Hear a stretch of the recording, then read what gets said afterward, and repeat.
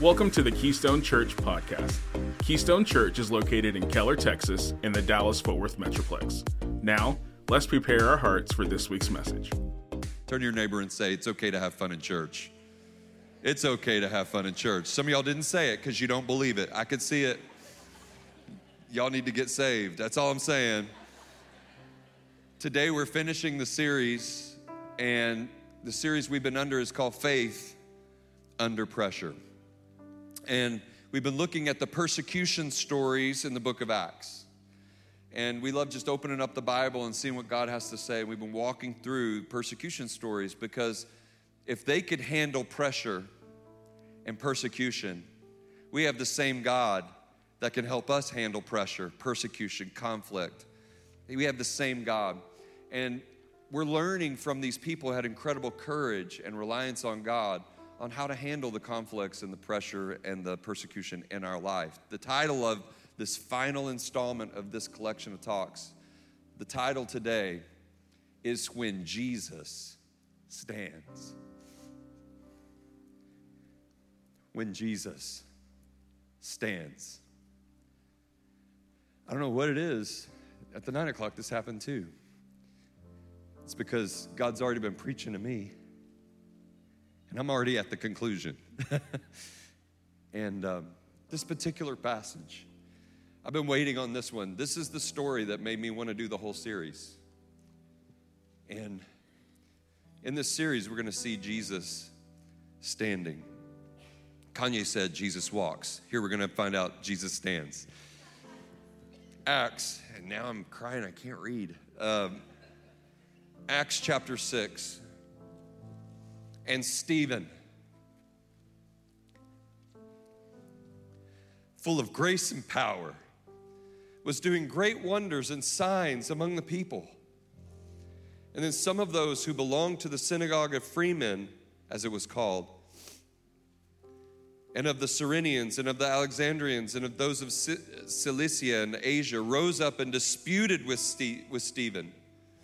But they could not withstand the wisdom and the spirit with which he was speaking.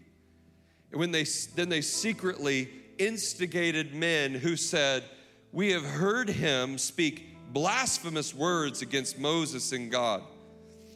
And they stirred up the people and the elders and the scribes, and they came upon him and seized him and brought him before the council.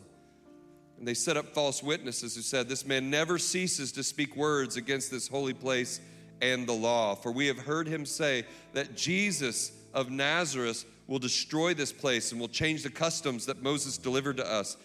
And gazing at him, all who sat in the council saw that his face was like the face of an angel. Stephen.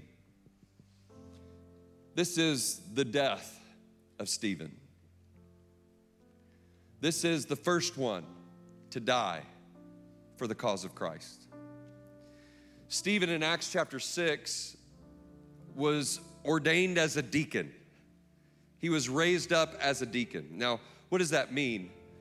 A deacon is someone that they needed people to serve, like roll up their sleeves and serve food to the widows and clean the tables and help with the distribution of compassion.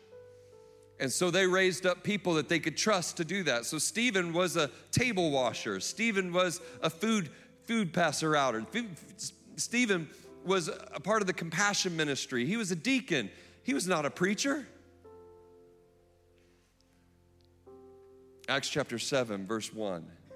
And the high priest said, "Are these things so?" And Stephen said, could have just said Stephen preached, because he's about to launch on a sermon that is the longest sermon in the book of Acts.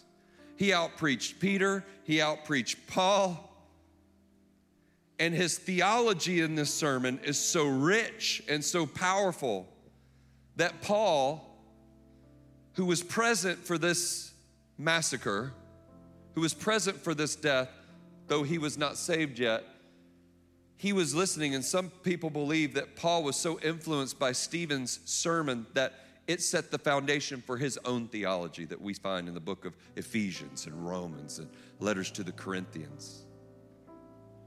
So Stephen, the deacon, is about to lay it down. Now, I'm going to read the first part, and then I'm going to summarize the sermon in a minute. And the priest said, "Are these things so?" And Stephen said, "Brothers and sisters, hear me. The God of glory." And I'd love to read that again. And when we get to the God of glory, let's just all say it together. And don't be bashful, okay? Brothers and fathers, hear me. The God of glory appeared to our father Abraham when he was in Mesopotamia, before he lived in Haran, and said to him, "Go out from your land and go from your kindred and go into the land that I will show you." And then he launches into this incredible, theologically rich history, a sermon tracing the history of Israel.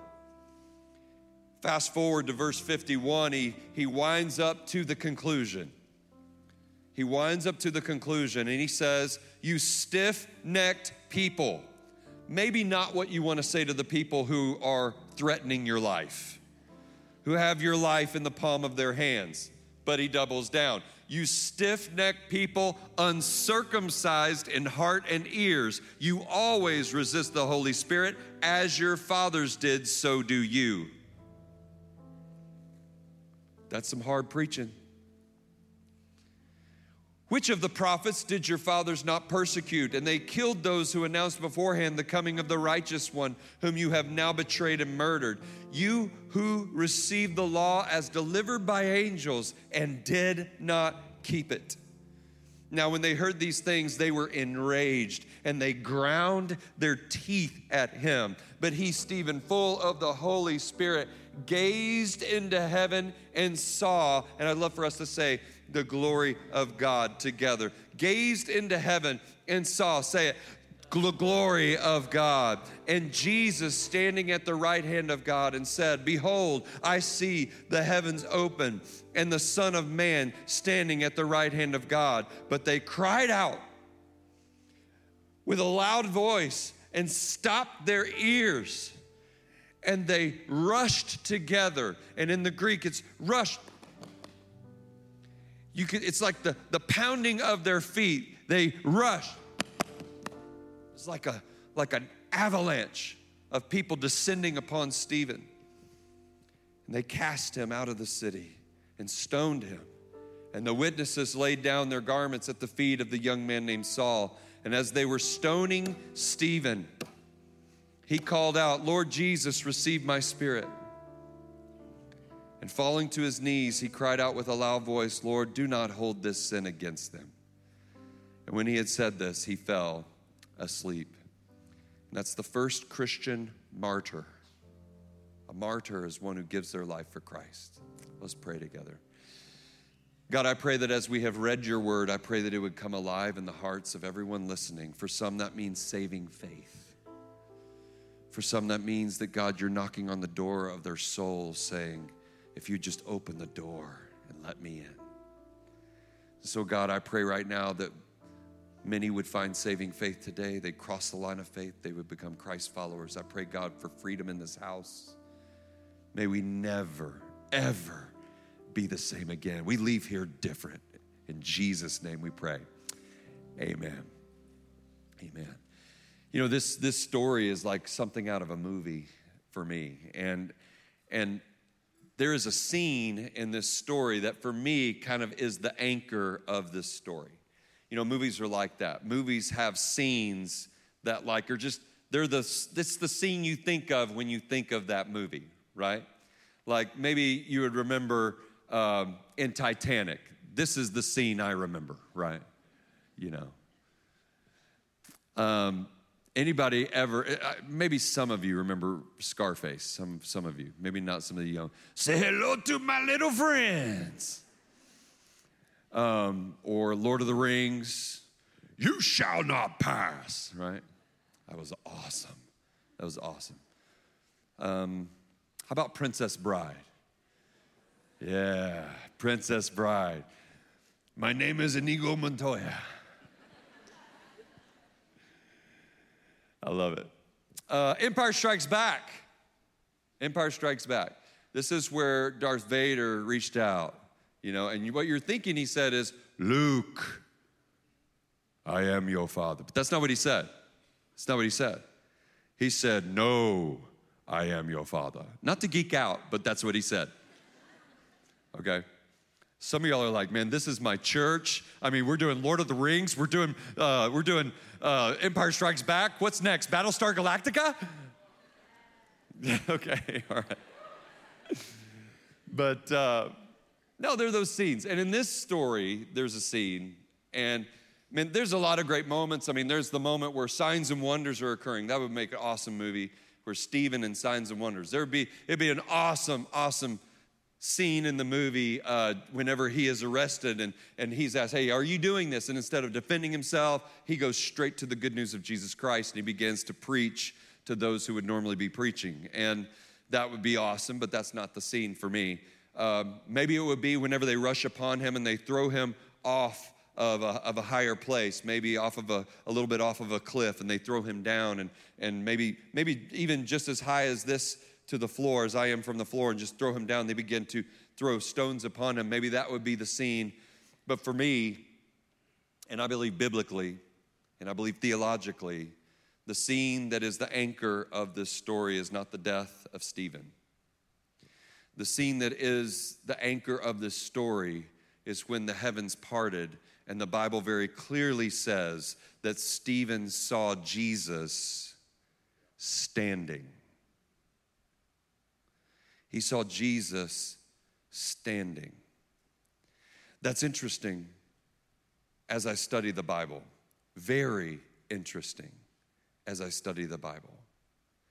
Because the Bible teaches that when Jesus, after he rose from the grave, he taught to hundreds of people, risen, showed himself, evidenced himself that I am physically risen. I'm not wounded. I didn't escape. I'm healed. I have a glorified body. I'm new. I am God in the flesh. He proved it to everybody, which is why we're here today. That he then went to be with God. And he literally went to be with God. And he, the Bible says, is at the right hand of God right now. And you say, okay, that's what it said. That's what Stephen said, that he's standing at the right hand of God. But that's not what it says everywhere else in the Bible. Everywhere else in the Bible, I'll give you 3 examples. Luke 22:69, but from now on, the Son of Man shall be seated at the right hand of the power of God. Mark 16:19, so then the Lord Jesus, after he had spoken to them, was taken up into heaven and sat down at the right hand of God. Hebrews chapter 12, verse 2, looking to Jesus, the founder and perfecter of our faith, who for the joy that was set before him endured the cross, despising the shame, and is seated at the right hand of the throne of God. And yet here, the only place in Scripture where Jesus is not seated at the right hand of God, he is standing at the right hand of God. Now, there's no clear explanation right after he stood. They didn't say, and the reason he was standing is, so we're left to ask the question, Jesus, why were you standing? It's such a singular event that either the good Dr. Luke, who is writing the book of Acts, wanted us to see this, or the Holy Spirit, through Luke, wanted us to see this. But what I do know is God wanted us to see this. It's such a singular moment in Scripture. It's so unique. It stands out so much that we're forced to look at this and ask the question. And I believe God is leaving us with a bit of attention. Why? Why would Jesus stand? Well, here's what I do know. I know that when Jesus stood, which he hasn't done anywhere else in Scripture, when Jesus stood, all of Jesus stood. He didn't leave behind some of his traits, characteristics. He didn't leave behind who he was or parts of who he was when he stood. All of Jesus stood. And here's what I know about Jesus. I know that in that moment, Stephen needed an advocate. I know in that moment, Stephen needed hope. I know in that moment, Stephen couldn't defend himself and he needed a defender. And when I read my Bible, I see scriptures that claim Jesus is our advocate. I see Jesus is our hope, and I see scripture after scripture where he is a shield about us. He is our defender. So when Jesus was standing, he was standing as Stephen's advocate. He was standing as the hope of Stephen, and he was standing as a shield, as the ultimate defender of Stephen. And when you look into the eyes of Jesus, you see him for all that he is. So today, I'd love to see Jesus standing. I'd love for you to see Jesus standing, because I know that Jesus went from a posture of sitting to a posture of standing. That's in the text. And I know that it was the death of Stephen that provoked this change in posture. So I know the advocate, the hope, and the defender was standing in response to Stephen. And I believe Jesus today could stand in response to us. Let's break it down. Verse 8, Stephen was full of grace and power, was doing great wonders and signs among the people. Jesus stands when we give God full permission to move in and through us. Jesus stands when we allow God to have total permission to move through our lives. God, every door is open to you. Every door. All of it. We have a way of choosing which doors we want God to have access to. Door number 1, call it marriage. Door number 2, call it parenting. Yeah, I'll give God my marriage. Yeah, I'll give God my parenting. Door number 3, money. Door number 4, pleasure seeking. I mean, if it's New Year's Eve, I'm going to shut that door to God. If it's my 40th birthday, I'm going to shut the door to God. You find yourself shutting the door more often than you realize. Pleasure seeking, all these doors in our life. What God is saying here is Stephen was full of the Holy Spirit, which means he was emptied of everything else. That means he had all the doors unlocked and open for God to open as he chooses. You know, in my family, we kind of have a don't lock your door, you know. Now, we'll knock most of the time. We'll knock. But when I say don't lock my door, I'm not talking about the outside of my door. I mean, trust me, you don't want to come up on me like that. But I'm talking about with the kids, you know. We'll knock and then we'll come in. And it's just kind of an accountability thing, you know, it's just kind of a thing. I believe that we need to keep the doors unlocked for God. We need to keep the doors unlocked for God. We need to have all the doors unlocked. God, you want to talk to me about my marriage? I humbly, it's uncomfortable. I don't like it. I feel awkward. But God, you want to talk to me about my marriage? I'm ready to talk about my marriage. You want to change the way I parent? Well, that's my preference. This is the way I like to parent. But now you're all up in my business as I read scripture telling me I'm doing it wrong, that when I discipline in anger and I get mad and I lose my self-control, that's actually not just the fact that I'm Italian. It's actually sinful. And you want me to break chains. So I'm not going to discipline or engage my kids with anger or outbursts. That's all the doors open. All the doors open creates a supernatural thing. All the doors open means the resurrection power is ready to flow through your life. And hear me, that is a supernatural life. We saw signs and wonders flowing through this man full of the Holy Spirit of God. We are experiencing at Keystone Church, I want you to hear this. If you're a guest, you need to know this. We at Keystone Church are experiencing signs and wonders. We are experiencing signs and wonders. We had a revival night last Sunday night. And we had, on this stage right here, we had 2 people come up. One of whom was healed at revival night, the last revival night. They were healed. Another came up and said she had received prayer at a revival night, and she had had some difficult pregnancies, and she'd gotten down, and she was just kneeling down and needing prayer, and an 8th grade girl came and prayed for her. Let me tell you something. 8th grade girl can pray for someone and they be healed. Listen, you don't have to go find some healer on a mountaintop to pray for you. If you have the Spirit of God, you can pray for somebody's healing. she received that prayer, and as her pregnancy proceeded, her symptoms got better, and she was able to carry the baby in a way that was far life-changingly better than the last pregnancy. That's tangible. This is so cool. We're seeing signs and wonders. Every time you see somebody baptized, and we saw 140 students baptized, that is signs and wonders. What greater miracle is there than life to death? That's signs and wonders. So we're experiencing signs and wonders at Keystone, and we share those stories of faith. So if you have one of those stories, man, please share it. God's stories build faith. Faith agrees with God. God, I agree with you. You want to talk to me about this? I agree with it. Okay. You want to talk to me about that? Okay. I'm in agreement. You can talk to me about that. God is a gentleman. The same God that saves you gives you saving grace that you could not create yourself, but he puts you in a position for you to freely receive him. Bible says, if you confess with your mouth that Jesus is Lord and believe in your heart that God raised him from the dead, you will be saved. There's no work on your part, but there is confession. There's choice. And we see the same God that allows you the choice for salvation is the same God that allows you choice for sanctification. What does that mean? It's a biblical word, theological word for the same God that saves you is the same God that grows you. But you gotta give him permission. He's a gentleman. God, I give you permission to grow my life.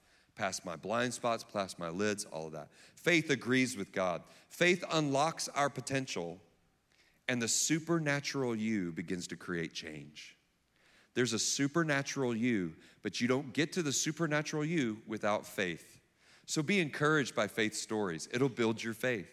Share your faith stories with your kids. It'll build their faith. And as their faith is built, they trust God more. As you trust God more, your life is unlocked. As your life is unlocked, more of the supernatural you comes into play. You're changing your family tree forever. Everything starts to change. It's amazing. It's amazing. By the way, this is a great matrix for believing God for tithing. Believing God that, God, I agree with you that you say, bring that first 10%. And then I'll bless the rest of the 90. Oh, no, this is a door we want shut. He says, you trust me with this, I will bless your socks off. And then guess what happens? Whenever I preach on tithing, and this is not a tithing message, this is not a giving message except for like right now. And but whenever I do stuff like this and people begin to trust and they say, okay, Brandon, I've not wanted to do it. I was even left a little mad the last time you talked about it, but then God got a hold of me and I said, I'm going to tithe. And then the stories come in, y'all. But you don't get that supernatural life if you do not trust God. Okay? Next, Jesus stands when spirit-filled believers are strong and courageous. Strong and courageous. We should do a billboard. Courage is built here. This is where courage is built, right here. In this house, this is where we build your courage. This is where we cultivate your courage. This is where you get preached up to walk through the hallways of your school. This is where courage is built. This is where courage is built for you to have that hard relational conversation that the Lord is leading you to have. This is where courage is built for conflict resolution. This is where courage is built for you to stand strong in your career and believe God has your back. This is where courage is built. What did we see with Stephen? So courageous. He said, you stiff-necked people, uncircumcised in heart and ears. That's some hardcore stuff. That's some hardcore stuff. So much courage. We have students that the Lord is getting a hold of their life. We have young adults that the Lord is getting a hold of their life, and they're being courageous. We have some young adults that have been going out to Fort Worth and standing outside of a bar that they would usually go into. This is where they would go. And this is where they would go and have a Friday night. And now they're standing outside holding a sign, and I think it says something like, Jesus changes lives. Or Jesus could change your life. Or X mark religion, and then underline relationship. Signs like that. Like real, and these are athletes. These are football players and baseball players. That's who these guys are. And they're going out there. I found out in between the services that one of them's even been punched. And they're not mean and arrogant like, Bullhorn Christian and Sundance Square. I mean, it's not that. It's not that. They're nice, they're sweet, they just want to pray for people. And one of them's been punched. And they've been ridiculed. But with a smile on their face in between services, smile. Yeah, but man, I've led a bunch of people to the Lord.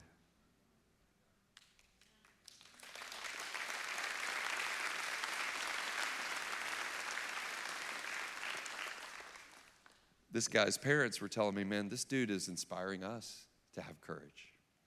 To have courage. Jesus stands for truth. It took a lot of courage for Stephen to stand like that, but he wouldn't have stood like that if he wasn't anchored into solid truth. Stephen launched on a massive sermon. I'm going to summarize the sermon, and it goes like this, that as he preached this sermon, it started out where he started talking about Abraham, and then he navigated his way to Joseph, and then he navigated his way to Moses, and then he navigated his way to the prophets, and then he navigated his way and landed on Jesus. And articulately, deftly, he began to rightly divide the word of truth as he began to expose how, hey, Moses came and you rejected him. Abraham came and you rejected him. Joseph was rejected, the prophets were rejected, and Jesus was rejected. It was a powerful message. You don't have a message like that if you do not have truth in your heart. Truth in your heart. What we believe really does affect our behavior. It really does. What you believe radically impacts your behavior. Now, many of us, we will come at it the other angle. We'll come at it the other angle. In our culture, we have a tendency to have feelings that determine what we believe. But what the Bible here is saying is, develop your beliefs and they will drive your feelings. I don't know about you, but my marriage needs a husband that has belief about marriage, and then those feelings grow out of the strong, beautiful soil of truth. Because if you've been married long enough, you're gonna have seasons where you need to lean on truth because you don't have those feelings. Anybody with me right now, or am I preaching by myself? You're gonna need to land on some truth. You're gonna need that. You're gonna need to be able to grab hold of what God says. Suffer from an addiction. You're not gonna be feeling sober on a particular day. You're not gonna feel clean. You're gonna feel shame. And God's gonna speak over you. You have sacrificed. You have gotten clean. You have walked the walk. Don't let your past keep speaking over you. That's truth. Truth directing feelings. In our culture, we are soaked with the sentiment, follow your heart. We say, I fell in love. I've never seen anybody walking along, boom, I fell in love. You know, that says that love is an uncontrollable, overwhelming, unpredictable force. And if that's the case, no marriage in this room is safe. Because the same storm that led you together, oh, there's the storm again, can lead you apart. We need truth. We need truth. It's the truth that whenever you're confused about who you are, even your personal identity, you're confused about your sexuality, you're confused about these desires, you're confused and you have doubts and you're not sure, even to the point of questioning your gender. Man, let the church surround you and remind you, you are beautifully made. You are wonderfully made. God made you a beautiful woman. God made you a manly man. God made you that, and we love you, and we support you, and we're with you, and we'll walk you through these doubts. You don't have to walk with those doubts alone. I'm convinced there's a whole community of people that had the church just surrounded them in their doubts, but we left them alone, and they had nowhere else but turn, but people who would reinforce those doubts. That's where they found their community. Oh man, we hold on to our truth, don't we, church? We hold on to our truth, and we will surround you with it, and there's nothing more loving than the truth of God. I made you this way, and it's beautiful. And you may doubt it today, but I promise you, you're gonna see just how beautiful you are. Jesus stands for truth. The great prophet, theologian, I'd say probably none of you have heard of or read some of his theological works. Deion Sanders. He said, if you look good, you feel good. If you feel good, you play good. If you play good, they pay good. I didn't try to do my Deion Sanders, but he is an awesome follow on Instagram. Here's what I know. What he's really saying, this isn't a matrix for me to get you more money. Here's what he's really saying is, underneath that phrase is really a truth. And the truth is, don't wake up and just feel your way through your life. Put on the clothes. Put on the clothes. You determine your mindset when you put on those clothes. Can I just tell you, God wants you to put on your clothes. Every day you dress yourself with the truth of God. Every single day you put on those clothes. And you put on those clothes and watch your feelings follow your obedience. Some of you, you're just letting your feelings dress you every day and you're coming out looking all raggedy. The Bible is what shapes our beliefs. The Bible is what shapes our beliefs. Jesus stands. Jesus stands when believers embrace future glory over present pain. This is a big one. This is rare air. This is the church we want to be. This is the church we are. If you're a guest here today, you've walked into this point. This is who we are.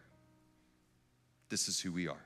We are a people who have decided, now we may not feel it all the time, but we've decided, I'm willing to embrace present pain for future glory, and I believe the future glory is far greater and better than whatever present pain I may feel.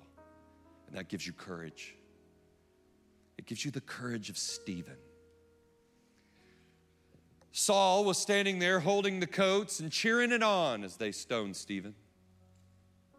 In chapter 9, we find Saul becomes a Christ follower. Saul wrote these words. I wonder if he was thinking about Stephen. To the Roman church, chapter 8, he said in verse 18, "For I consider that the sufferings of this present time are not worth comparing with the glory that is to be revealed to us." He heard Stephen calling out to Jesus. He heard Stephen speaking of Jesus standing. He heard that. He was there. He heard the sermon and he saw the death and he witnessed how he died. And Paul was undeterred once he found Christ that he would follow in the footsteps of Stephen to the point he himself died for following Jesus. So what we learn here is that Stephen was standing for Jesus and Jesus was standing for Stephen. I had you say some words out loud.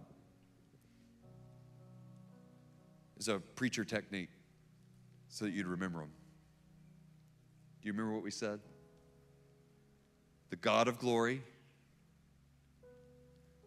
There you go. The glory of God. At the beginning of the story, he says, the God of glory. At the end of the story, he sees him and says, the glory of God. I want to speak this over you today. If you are going through a hard moment, if you'll just put your eyes on the God of glory, then you will experience the glory of God. If you're hurting today, could I get you to stop looking down? Could I get you to look up like Stephen? And could I get you to look and focus your eyes? Focus your eyes. Tune your eyes. Tune your eyes. Tune your attention.